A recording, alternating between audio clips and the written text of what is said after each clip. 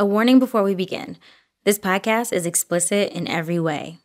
Last time on Louder Than a Riot, he was always like the best freestyler in the city. I need wheels. And the next thing we know, Mac getting signed to No Limit. Keeps the blogger's name confidential. The crooked cops don't. No Limit was really kind of doing like, just New Orleans gangster music. It was a bit of an odd peg for Mac. We did a few shows at the Club Mercedes. People were getting a little rowdier.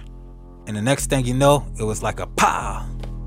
I had like 4 policemen, 3 with pistols, 1 with a shotgun, come running at me, talking about, get on the ground, get on the ground, get on the ground. Me in my head, I'm thinking, well, okay, they're going to take him down to question and he'll probably be home in about 5-10 minutes, because we know he didn't do anything. The person to be interviewed is McKinley J. Phipps. What kind of performance do you do? I rap. You're a rap singer? Yeah. Mac's sitting in a jail cell. He's been charged with the murder of Baron Victor Jr. Even though someone else confessed to shooting Baron that night, Mac was the one headed to court to fight for his freedom. But to understand what Mac was about to be up against next, we got to break down the history of rap lyrics being weaponized, not by rappers dissing each other or talking slick on the mic, but by the criminal justice system policing black creativity. Ice-T, who's probably best known today for playing a cop on Law & Order SVU, see, he knows more about this than probably anybody. That's because back in the day, one of his songs triggered law enforcement all across the country. Cop Killer! Yep, Cop Killer from Body Count, the metal band that Ice-T started fronting in the early 90s. And man, in 1992, the backlash over this song, about one man's revenge fantasy to kill corrupt police officers, and it was huge. Both President George H.W. Bush and Vice President Dan Quayle condemned it. News headlines were blowing up all over the place, questioning if rap was out of control. Never mind the fact that this song was unmistakably heavy metal. Yeah, just the fact that Body Count's lead singer was a known rapper, that was enough. Hey, whoa, whoa, Time Warner's got to go! Many of these people are policemen from around the country who want Warner Brothers Records to yank the album Body Count off store shelves. For Ice-T. Last week, police groups in Texas called for a boycott of all products made by Time Warner. Has requested that the song be banned from store shelves. Pressure from record label shareholders, boycotts from police unions, even death threats. It became too much. Ice-T told Time Warner to pull the record off the shelves. And mainstream America's fascination with and fear of gangsta rap, it reached an all-time high. The public outcry was, just enormous. People were losing record contracts, boycotts were happening, and concerts were being canceled. That's Carrie Fried. She's a psychology professor at Winona State University in Minnesota. And it was just really apparent that it wasn't really just the content of the songs. People were reacting to these songs in a way that they weren't in other sort of genres or contexts. Back in 92, Carrie was just starting in on her graduate studies. And she was about as far from an Ice-T fan as you can get. But something about the backlash to Cop Killer, it jogged a memory from her childhood. My parents always listened to folk music. And there were always songs about killers and glamorizing them. Even creepy songs about people who killed sheriffs and sheriff deputies. And no one thought anything of it. It was just a song. She thought about one song in particular, a folk song that was a hit from the early 60s, Bad Man's Blunder by the Kingston Trio. 3 dorky white guys wearing plaid shirts and playing guitars. And they had this song about a guy who just, because he's feeling in a bad mood, he goes out and shoots a deputy sheriff. And it's this weird, lighthearted little song. Well, early one evening, I was rolling around. I was feeling kind of mean. I shot the deputy down. They just kind of popped into my head when I was hearing all these negative reactions to the rap music of why, as a kid, did no one object to me listening to this song? So Carrie, she created a simple study. The lyrics were just they were stuck in my head. So I typed them up. Early one evening, I was strolling along. I was feeling kind of mean. I shot a deputy down. Strolled along home. I went to bed. I laid my pistol up under my head. And then, honestly, I Xeroxed the thing, probably on departmental budget I wasn't supposed to. On half of the pages, Carrie wrote, "This is a rap song." On the other half, "This is a country song." And the next page, I just had a series of questions. Is this song offensive? Should we ban this kind of song? Would you let your kids listen to this kind of song? Does this kind of song pose a danger to society? Bang, you're dead. When subjects thought the song was a rap song, or when they associated it with a black artist, they were significantly more likely to say this poses a danger. We should ban these kinds of songs. I don't want my kids listening to it. If you said it was a country song or they were associated with a white artist, by and large, people didn't have a problem with it. I'm Rodney Carmichael. I'm Sydney Madden. From NPR Music, this is Louder Than a Riot, where we trace the collision of rhyme and punishment in America. In this episode, we look at a phenomenon that's become common practice in courtrooms all over the country: the use of rap lyrics as state's evidence to convict the artist of crimes. And for Mac, it becomes the ultimate irony when his imagination leads to his incarceration. For me, it was just like, damn, I've lived my whole life trying to stay out of jail so I can pursue my dreams, and here it is, my dream was being used against me in court.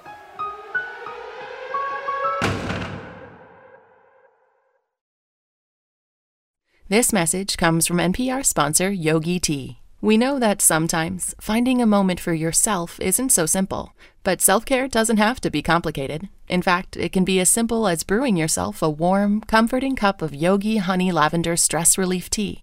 With soothing aromatics like lavender, chamomile, and lemon balm, this relaxing herbal tea blend encourages you to take a moment to pause, step away from the chaos of the day, and sip your way to a more stress-free state of mind. Find your flow with Yogi Tea. Support for this podcast and the following message come from Marguerite Casey Foundation, creating greater freedom for changemakers to create a truly representative economy. Marguerite Casey Foundation believes working people and their families should have the power to shape our institutions, our democracy, and our economy. Shifting power, powering freedom. Learn more about the foundation at www.caseygrants.org and connect with the foundation on Twitter at Casey Grants and on Facebook. Mac's trial began on September 10, 2001, just one day before the Twin Towers fell in Manhattan. And Aaron Zachmeyer, he was a 26-year-old reporter for the Slidell Century News at the time, when he got a call about the case from a prosecutor in the DA's office. He considered it a really high-profile case and one that was going to be very easy for his office. I don't remember the exact words, but he said, the defendant is named Mac the Camouflage Assassin. Slam dunk. He says everybody in town was talking about the case. And they seemed to view it as New Orleans spilling into their quiet, calm communities. Slidell liked to think of itself as a sleepy little town where you could escape from the chaos of New Orleans. The trial took place in the St. Tammany Parish Courthouse. The courtroom was packed. It was a low, dingy 1960s building. I have a picture in my head of wood paneling. Mac's brother Chad remembers how much support Mac had packed inside that courtroom. My uncles and aunts and grandparents and parents and elderly people who, most of them ministers and people in the church, and we were sitting like 5 or 6 rows back in the courtroom. First day was jury selection. They threw out anyone who had family members who had been arrested. They threw out anyone who expressed any kind of negative opinion about police. It ended up being an all-white jury. Not exactly Mac's peers, but even in the position he was in, Mac was prepared to give them the benefit of the doubt. I don't think that these people were just like, we're white, he's black. we hate him, so we're going to send him to prison. No.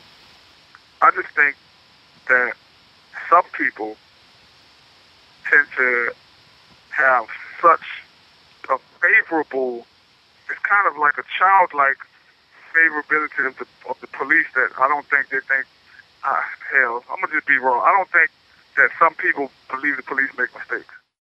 And representing the state was a prosecutor named Bruce Deering. He was aggressive. He was really confident in himself. The prosecutor laid out the case against Mack in the state's opening argument, reenacted here from court transcripts. Murder, murder, kill, kill. Pull the trigger, put a bullet in your head.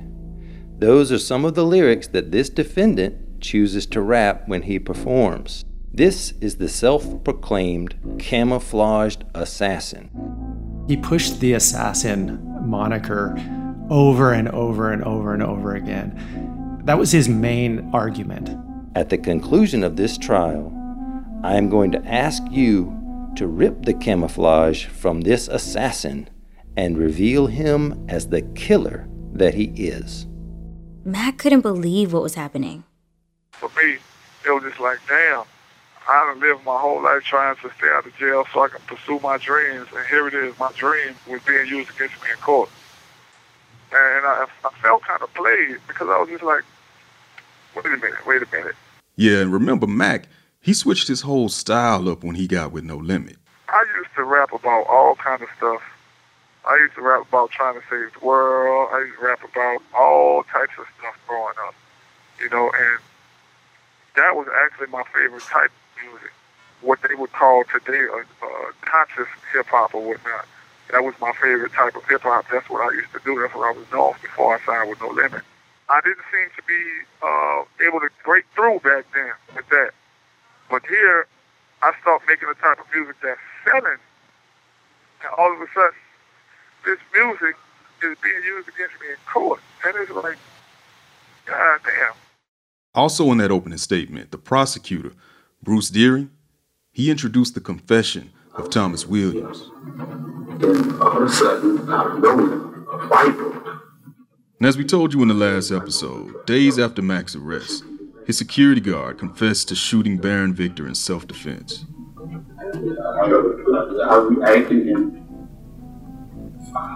I reacted and fired.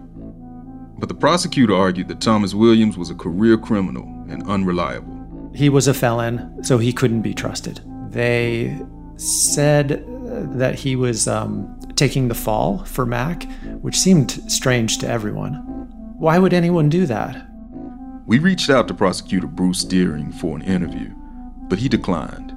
Now, key to the state's case was the testimony of two eyewitnesses. The first witness the state called was Nathaniel Tillison, cousin of Baron Victor Jr. Nathaniel testified that on the night of the shooting, he and his cousin got to Club Mercedes around 11 p.m. They played some pool, then started dancing when a fight broke out.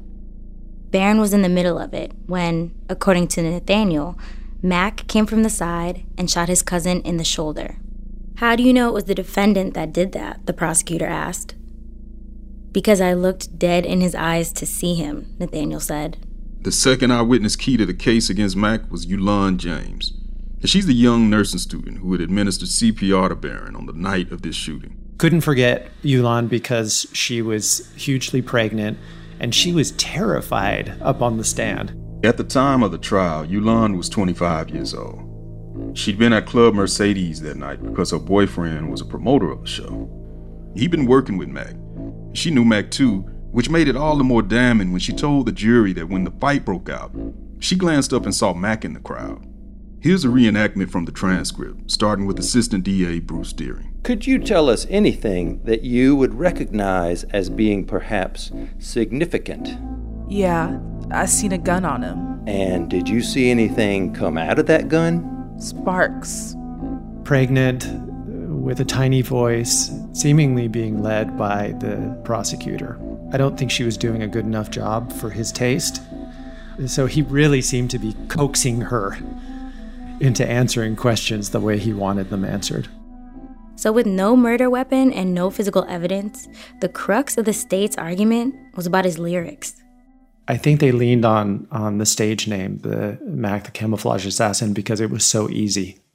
And I imagine they thought that it was an easy way to scare the jury, to turn a person into a monster. He did a good job. Mac's defense tried to counteract the prosecution's attacks. A lot of Mac's defense was based on who he was as a person. He hadn't been in trouble with the law. His lawyer said that he often read poetry in cafes. That seemed like laying it on a little thick.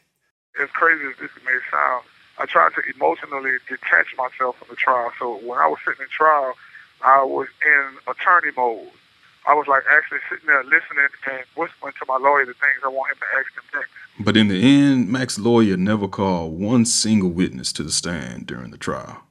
He was like, listen, our strongest piece of evidence is the videotape confession, and the prosecutor has already presented it. And he was like, so the jury has already heard our strongest piece of evidence.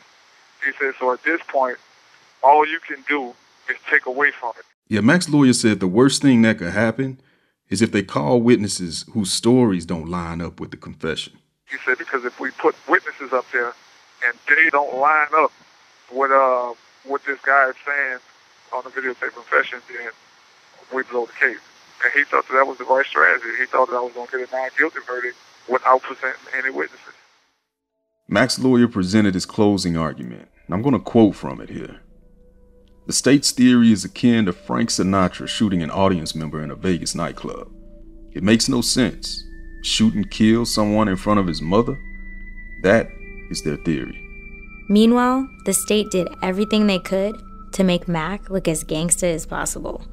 In his closing argument, Bruce Deering leaned back into Mac's lyrics again. And this defendant is the same man whose message, again, is murder, murder, kill, kill. You F with me, you get a bullet in your brain. Mac's lawyers object and try to argue for a mistrial when the state uses his lyrics. They get denied.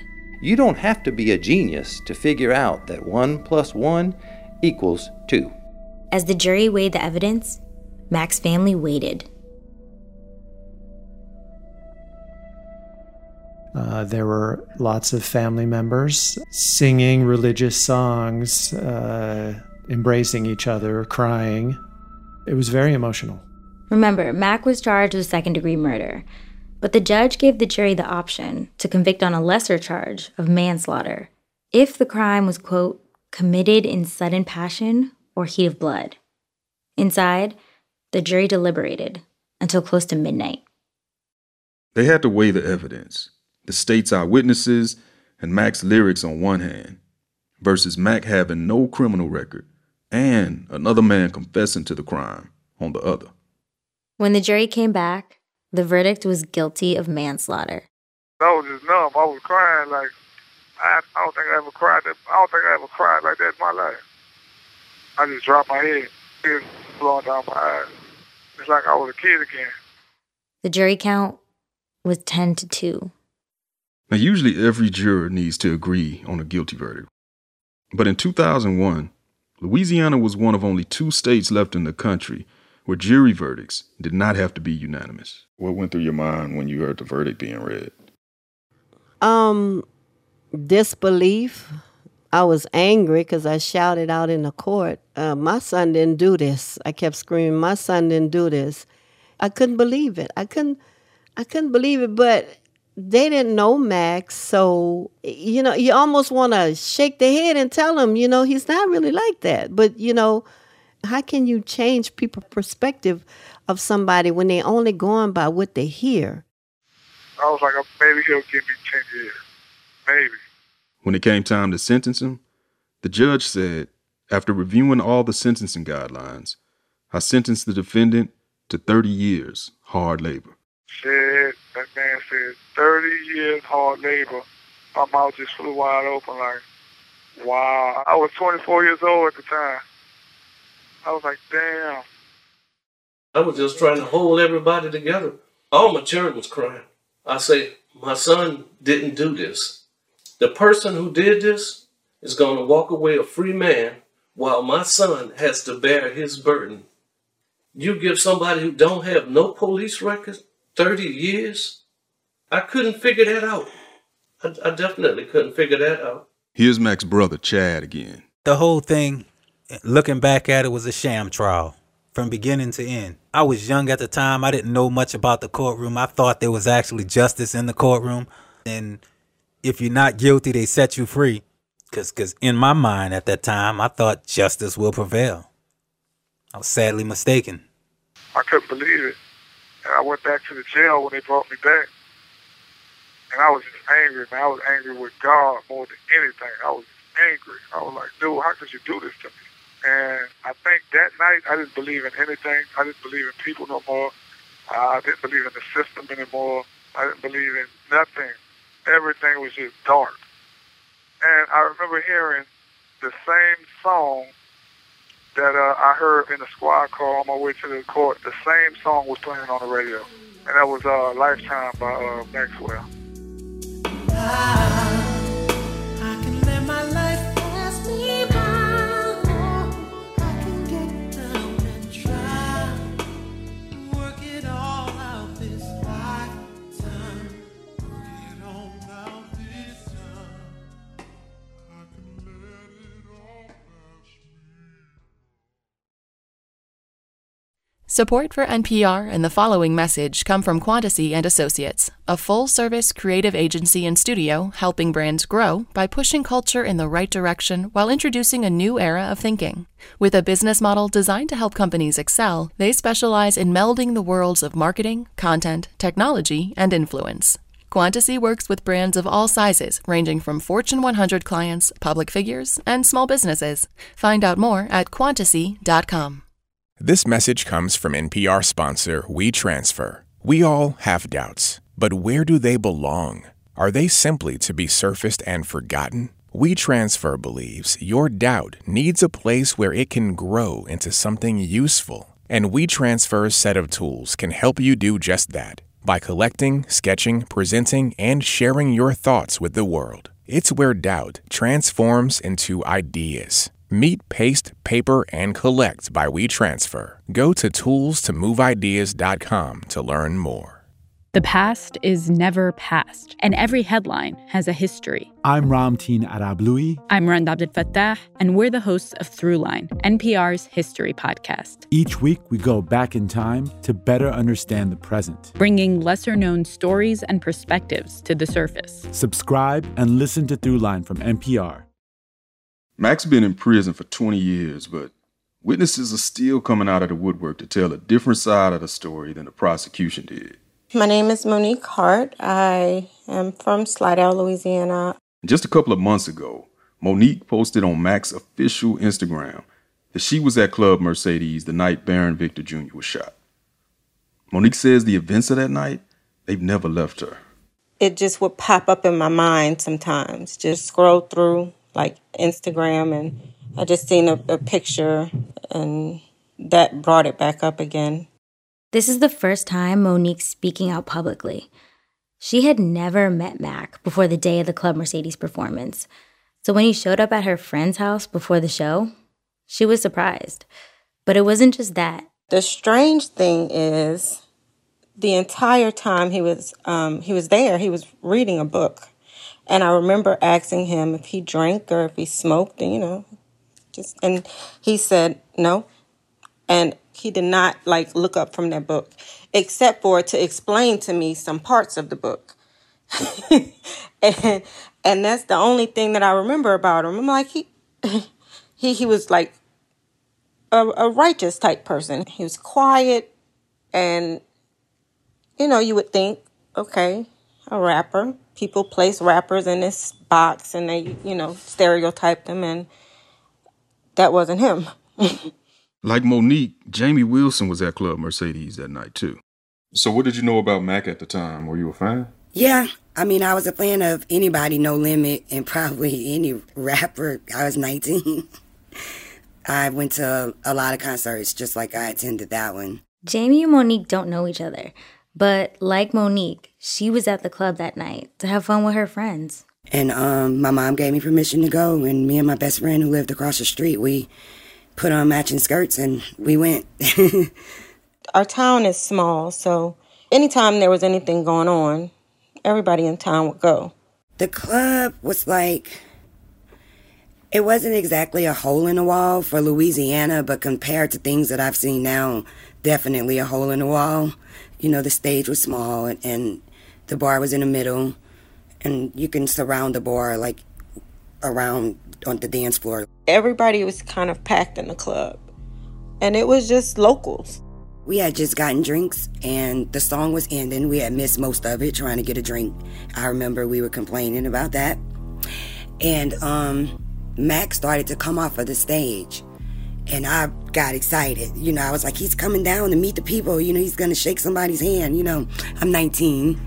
And he came through the crowd, and he was like, how you guys doing? And I'm the dork, so I'm like, fine. And then it's like seconds later, it felt like, or maybe a minute or two, the shots rang out. I remember he was still right there, like, this is going on. And so he kind of like, get down, you know, and I ducked. And, you know, I was freaking out on the floor. I'm like, oh my God, are we going to die at the concert? Like, oh my God, oh my God, oh my God. Monique says she was also next to Mac. The thing that has never left my mind was we were within arm's reach when the gunshots started. Somebody that was laying there with us, they was like, be cool. So I just got still, you know. And then as Mac was getting up, he drew a weapon and was like, where's my mom? Where's mama? He was asking, where's his mama? We ran out together, so there was no way. If gunshots are behind me and he's within arm's reach of me, there's no way he should have never been involved or even considered as a suspect. Do you remember what he looked like, or could you see his hands or any of that? Well, no, but if I can see his body and the gunshots are behind me and we're close to the door, mm-hmm. I mean, we were at the exit. The gunshots were closer up towards the other side of the club. Outside, people were scattering with the quickness. Everybody just ran and got in their cars. Did you think about going to the police with your story? Yes. So when I called, I didn't get a call back. What did you tell the police when you called? That I was at the event and I just wanted to make a statement. After that, Monique says rumors started spreading about witnesses being threatened by the police. So she decided to leave it alone. As for Jamie, I naturally went home and told my mom. I told her the whole story from top to bottom. And then the next day I remember being asleep and she was like, wake up or whatever. She was like, you have to go down here. And I'm like, down where? You know, she was like, you have to tell them what happened. The same thing that you told me last night. That stuff is on the news. Jamie's mom drove her down to the station where they waited for a detective to take her statement. They made us wait a while, I remember, because I was just nervous the whole time. She says the detective did anything but put her at ease. I've never felt so small before in my life, ever. And I had high self-esteem. I was modeling at the time. There was, when he made me feel so small. I was like, I'm telling the truth. And I remember I kept turning to my mom. I was like, Mom, I'm telling the truth. I told you the same thing that night. I remember telling her I didn't want to be there. I think he called me a liar at one point. I know he used liar or you lied or something to that nature. And from there, it just made my heart flutter. And then I remember us both at one point feeling disrespected. And that's when she finally said what I wanted her to say, let's go. It's like he was upset that we existed, that there was someone that is saying no to everything that they're saying. It's like you can tell that they didn't want to listen. They just didn't want to hear. Jamie didn't give up, though. She reached out to Mac's lawyer, said she'd be willing to testify. And that's when things really started going left. She started to get pulled over constantly by the police. They used to search my car and stuff, and I'm like, I'm 19 years old. I'm in school. What are you doing? Like, one cop stayed on her. It wasn't until he pulled me over for what is now about the 4th, 5th, or maybe 6th time. And when he was letting me go, he said, you wouldn't be getting pulled over if you would just mind your business. And I was like, what are you talking about? He was like, aren't you a witness for, woo-de-woo-de-woo? But yeah, he was the person that gave me a hint as to what was going on. I was present every court date. I heard a lot of the back and forth about his music and the lyrics in his music, but I was never ever to take the stand. What did you? So man, you sat through the whole trial. What did you think about how it was going? I was horrible. We walked out a lot of times. Why? I cried a lot of times, just being young and just know right from wrong. And then it was just, I was still young, so wrong was so wrong to me. It's like, and it was breaking my heart. I wonder a lot, about the individuals who know, because I know that the prosecutors, I know that a lot of them know deep down in their heart, even the jurors. I feel like your conscience has to talk to you. So I question if they believe in karma, if they believe in God. Do you have a son? Do you have a husband? How would you feel if this was your husband or your child? I often just question what happens to people like that. You throw somebody's life away, and yeah. And I feel like they just wanted to nail the rapper. Just get the big fish. Why keep the trout and you can get a bass? Now, Jamie and Monique, they tell a completely different story than the 2 eyewitnesses that testified at trial. The ones who claimed they saw Max shoot Baron Victor Jr. And one person who spent more time than anybody trying to set the story straight is crime writer David Lohr. You've been hearing his recorded interviews with Mac throughout this episode. David even tracked down Yulon James, the young woman who was pregnant when she took the stand, and said that she was there at the club and saw sparks fly out of Mac's gun. But in 2013, she actually recanted her testimony in a sworn affidavit. And at the time, she said she felt very pressured to say that she had saw something. She said she initially told the police, well, no, I didn't see what happened. I have no idea. And they're like, well, you were right there. You had to have seen something. And they kept pressuring her. And even right up until trial, they threatened to charge her if she didn't testify. They said, we'll file an obstruction charge, against you if you don't get up on the stand and say what we want you to say. And at the time, she was pregnant as it was going to trial, and she claims the DA told her at that time, he's like, if you don't get up there and testify, you're going to have that baby behind bars. Now, we reached out to Yulon James ourselves, and even after all of these years, she told me personally that she's scared to say any more than she's already said. The baby that she was pregnant with when she took the stand back during Mac's trial is a young adult now. And she worries about what can happen to people who speak out in Slidell. David started hearing stories like this time and time again. People like Yulon who said they were pressured to cooperate. It was just kind of a crazy thing because if you look at all the different people in this case that they wanted to testify, almost every single one of them claims they were threatened with an obstruction charge if they didn't get up on the stand or didn't make a statement that the DA wanted them to make.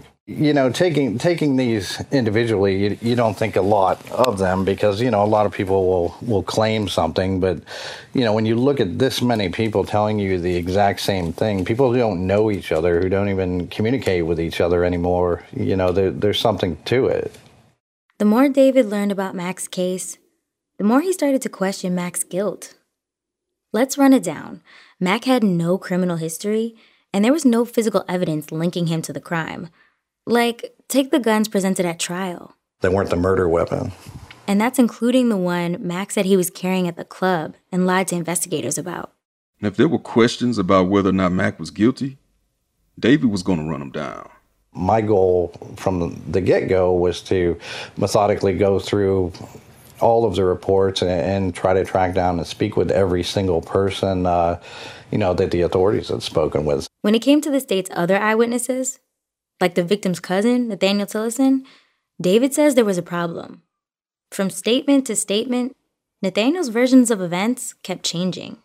All three stories were different, but if you look at the stories, each one, placed Mac more and more as the person responsible for the crime. So what was really going on? And while there's witness intimidation for one conviction, well, David started to believe it wasn't unique to Mac's case. And what he discovered was this is how the DA, Walter Reed, and the Sheriff Jack Strain operated all the time. What they like to do here is hold a sledgehammer over your head. The DA will say, hey, you know what? We're going to seek life imprisonment for what you did, or you could admit you're guilty and do 10 years. It's like they'll do anything that they can to get a conviction. And everybody knew St. Tammany Parish, you get arrested for a crime in St. Tammany Parish and you're poor or you're black, you're screwed.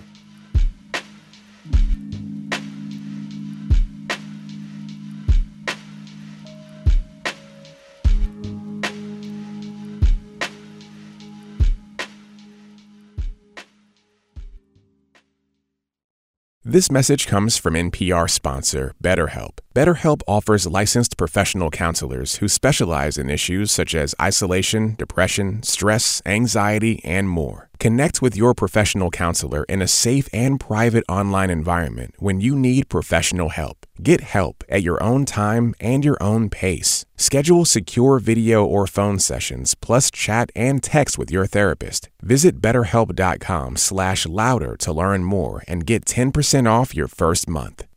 You're probably used to scrolling through social media, catching headlines in bits and pieces, and that's a good way to follow the chatter, maybe kill a few hours, but you need a better way to understand the news. That's why NPR has a new daily podcast. It's called Consider This. We don't just catch you up on what's happening, we help you make sense of the day, because once things make sense, you can get off your phone, maybe go for a walk or something. Listen to Consider This from NPR every day. In one of their recorded prison phone calls, crime reporter David Lohr asked Mac about his lyrics being read out loud in court. How big of a role do you think your music played in securing your conviction by the prosecution? Well, I think what the music did was just add, I would say, credibility to their theory.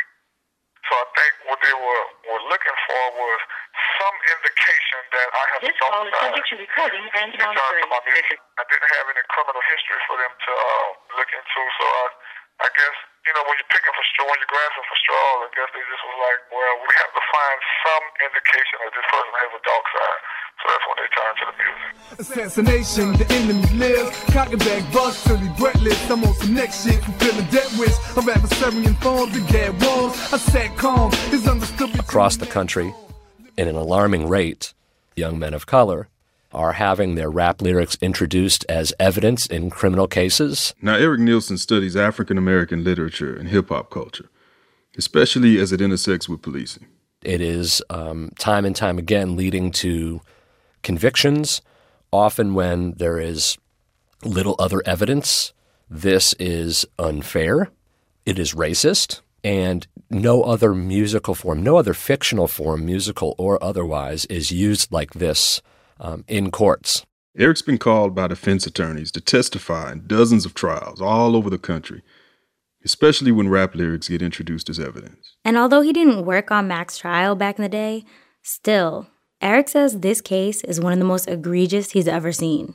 They relied on Mac Phipps's fictional persona as they tried him. They conflated the author with the character, and they did so intentionally, talking about him as the assassin, the camouflage assassin, which is, by the way, is a name he got from kung fu movies.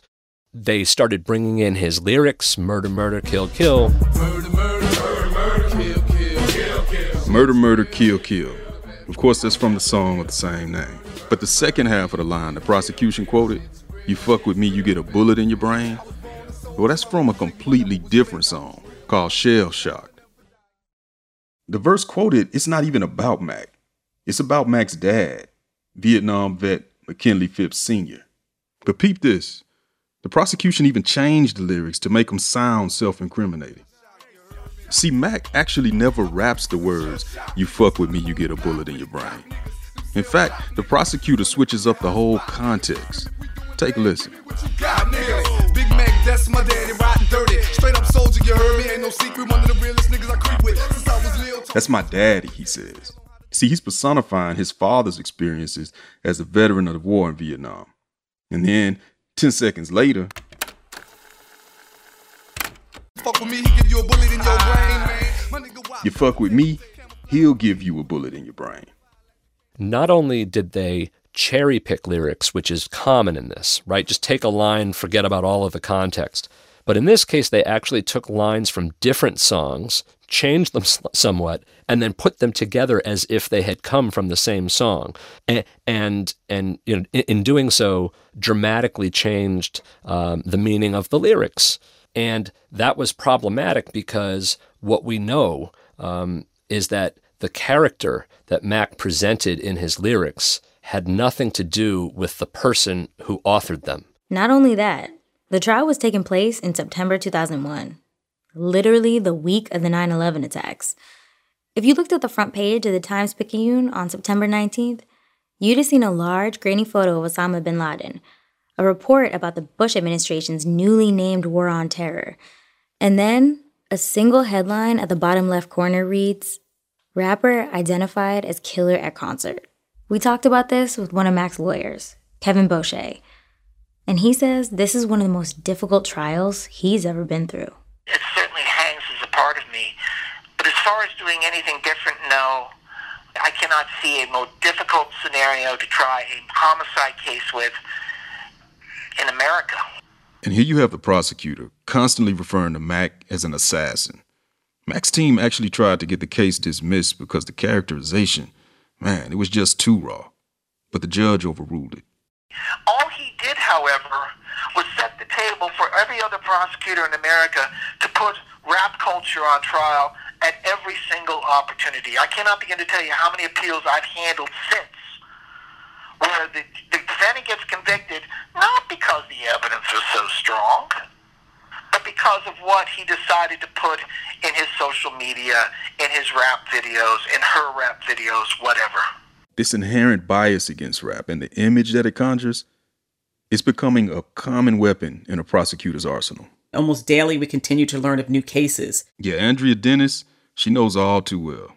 I am a professor of law at the University of Georgia Law. Yeah, she's also a former assistant federal public defender and co-author, along with Eric Nielsen, of the book Rap on Trial, Race, Lyrics, and Guilt in America. Our research at present, we believe, has only revealed the tip of the iceberg. Since 2006, they found more than 500 cases from almost every state.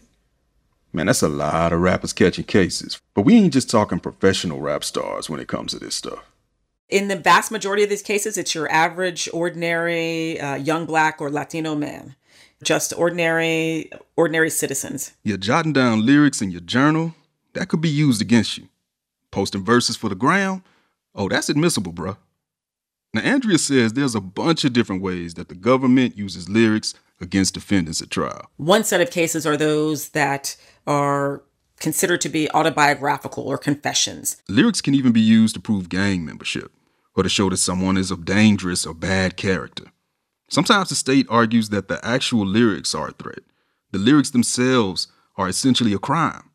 And of course, there are cases like Mac's, in which the government says that the lyrics are indicative of an individual's intent or mindset or motive to commit the crime. Now, this trend, according to Eric Nielsen, it's not disappearing anytime soon. As a legal tactic, it's just too effective at persuading juries. I think one of the reasons why people are willing to read those lyrics as autobiography is because they map to commonly held stereotypes about the inherent criminality of young Black and young Hispanic men. And so I think it becomes very easy for people to hear the lyrics and think to themselves, yeah, that sounds about right. I also think that many people have a difficult time believing that these young men are capable of learning and mastering a highly sophisticated, complex art form. And so if you don't see them as artists, then it's difficult to read their lyrics and hear figurative language, to hear metaphor. But if you begin with the assumption that these young men are not bright enough to produce something that's this sophisticated, then the fallback, the obvious position from there is, oh, well, they're just rapping about things they've done. Now, let that assumption sink in, that these men are not sophisticated enough, not creative enough. Okay, but can I play devil's advocate for a minute, Sid? The devil is a lie, but go off. Okay, so here's the paradox, right? I mean, the thing is that there really is an expectation a lot of times within hip-hop that you be about what you rap about. That's an expectation that no artist in any other genre face. Am I right? Yeah, but the line between artistic license and authenticity when it comes to using rap lyrics is one that prosecutors love to blur for a jury, especially a jury that holds inherent bias against the genre in the first place. But this idea that all rappers are basically just criminals who go in the booth and dry snitch on record, it's really so absurd that it's almost laughable. First things first, I do not care that you're a multi-platinum selling rapper, Gunrag. That's Keegan-Michael Key from Comedy Central's Key and Peele, playing a suit and tie detective interrogating Jordan Peele, who's in the role of a stereotypical gangster rapper named Gunrag.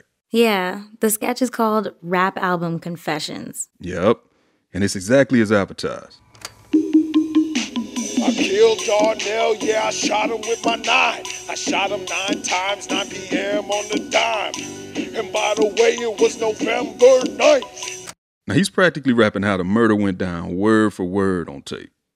And the detective knows he's got him.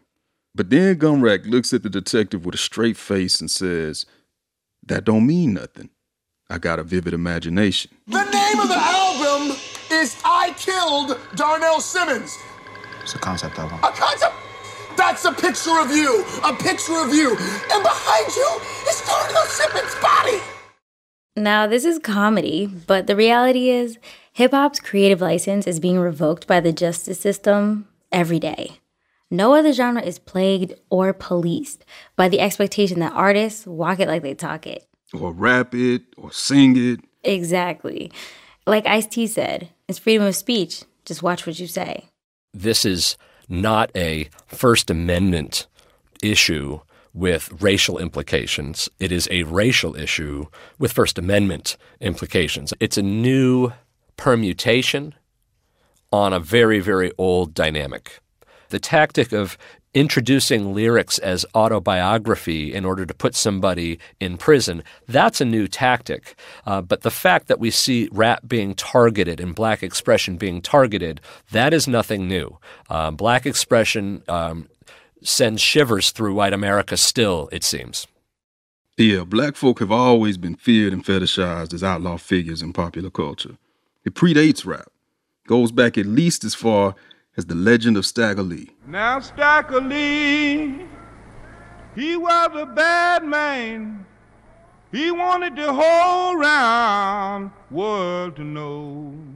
Yeah, Stagger Lee, the original thug of American folklore, long before Tupac got it tatted across his torso. Now Stagger Lee, Lord and Billy Lion. And as the story goes, Stagger Lee Shelton was a St. Louis scalawag who murdered a man in 1895 for snatching his Stetson hat.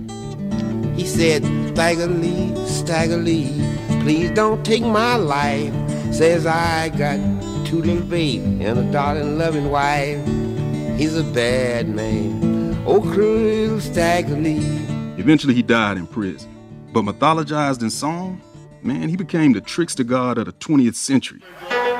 And the song Stagger Lee would end up being recorded over 400 times by folk and blues artists. I was sitting on the corner when I heard my bulldog bark. He was barking at 2 men who was gambling out there in the dark. Stagger Lee threw a 7, Billy swore that he threw 8. And it's told in rhymed form, from the first-person perspective. It's violent. They shot him 3 times in the shoulder, Lord. Shot him 3 times in the side. It's funny at times. Staggerly turned to the jailer. He said, "Jailer, I can't sleep." It's hypersexual. Arrest the girls for turning tricks, but you're scared to stay away. It reads like gangsta rap. I said, "Say, motherfucker, do you know who I am?" He said, "Hell no, nigga. I don't give a goddamn." But it's over 100 years old. Take all that and mix in the urban fiction of Donald Goines and Iceberg Slim. The urban underworld where hustlers and pimps reign supreme. And so that's another artistic tradition that rappers are drawing from. Pull in some inspiration from the Black arts movement on one end and blaxploitation films on the other. The idea is to say, what you're seeing here is really just, in some cases, centuries of evolution of an art form. And so you need to start from that perspective and understand that even if individual rappers can't tell you all of the antecedents of their art, they exist, and it's a very, very rich, complex tradition that they're drawing from. A rich, complex tradition that hip-hop is adding to, that's now used in court against them. Yeah, and this is the tradition that Mac stepped into in No Limit. And even as he leaned into those gangster tropes, there was still a spirit of resistance in his music. You hear it a bit in his first No Limit album, but man, it really starts to cook on the follow-up, World War III. Take the song Battle Cry. I'm ready, cuz. Check it. Tomorrow. Why do we live if we born to die tomorrow? Man, that's some new millennial blues right there. Almost 20 years after the message, you hear Mac echoing the same pain, the same reality. It's like nothing's changed. In any moment that you have, particularly a young black man, not only embracing stereotypes and taboos, but doubling down on them, which is really what gangster rap often is, even if you have that in the most sort of trite, recycled form. I do think that at some level that is still performing a kind of resistance. And that resistance, it flows through almost every form of Black American art, from work songs heard on the plantation to the prison camp. Oh, murder, murder, murder. Murder, murder, murder. Kill, kill, kill. Kill, kill, kill.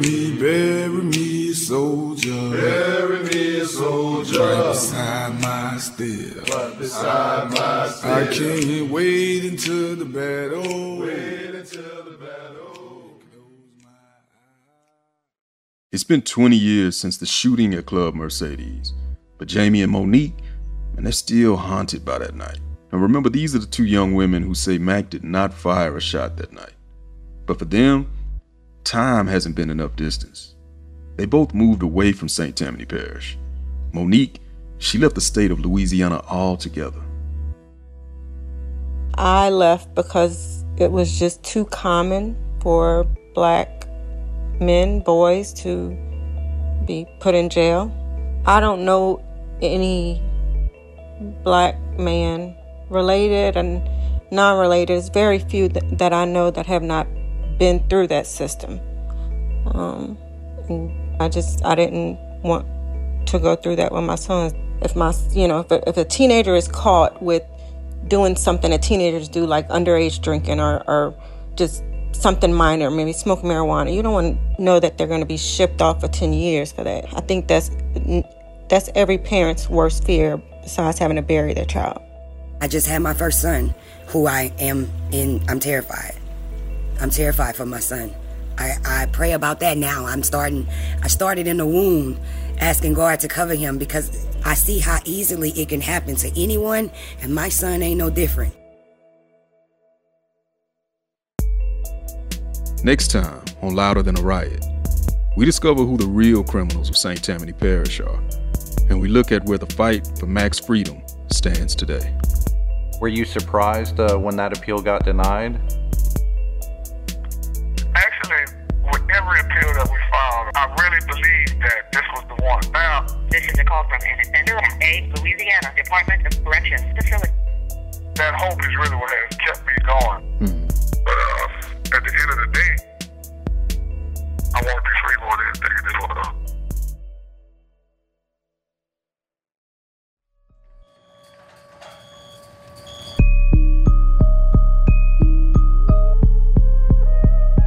This episode was written by Matt Ozug, Rodney, and me, Sydney Madden. Michael May edited this one. It was produced by Matt Ozug and Dustin DeSoto, with help from Adelina Lancianese, Sam Leeds, and Babette Thomas. Our engineer is Josh Newell. Senior supervising producers are Rachel Neal and Nigel Eaton. And shout out to the bigwigs, Steve Nelson, Lauren Anke, and Anya Grunman. Original music by Casa Overall. Dope artist, y'all definitely should check him out.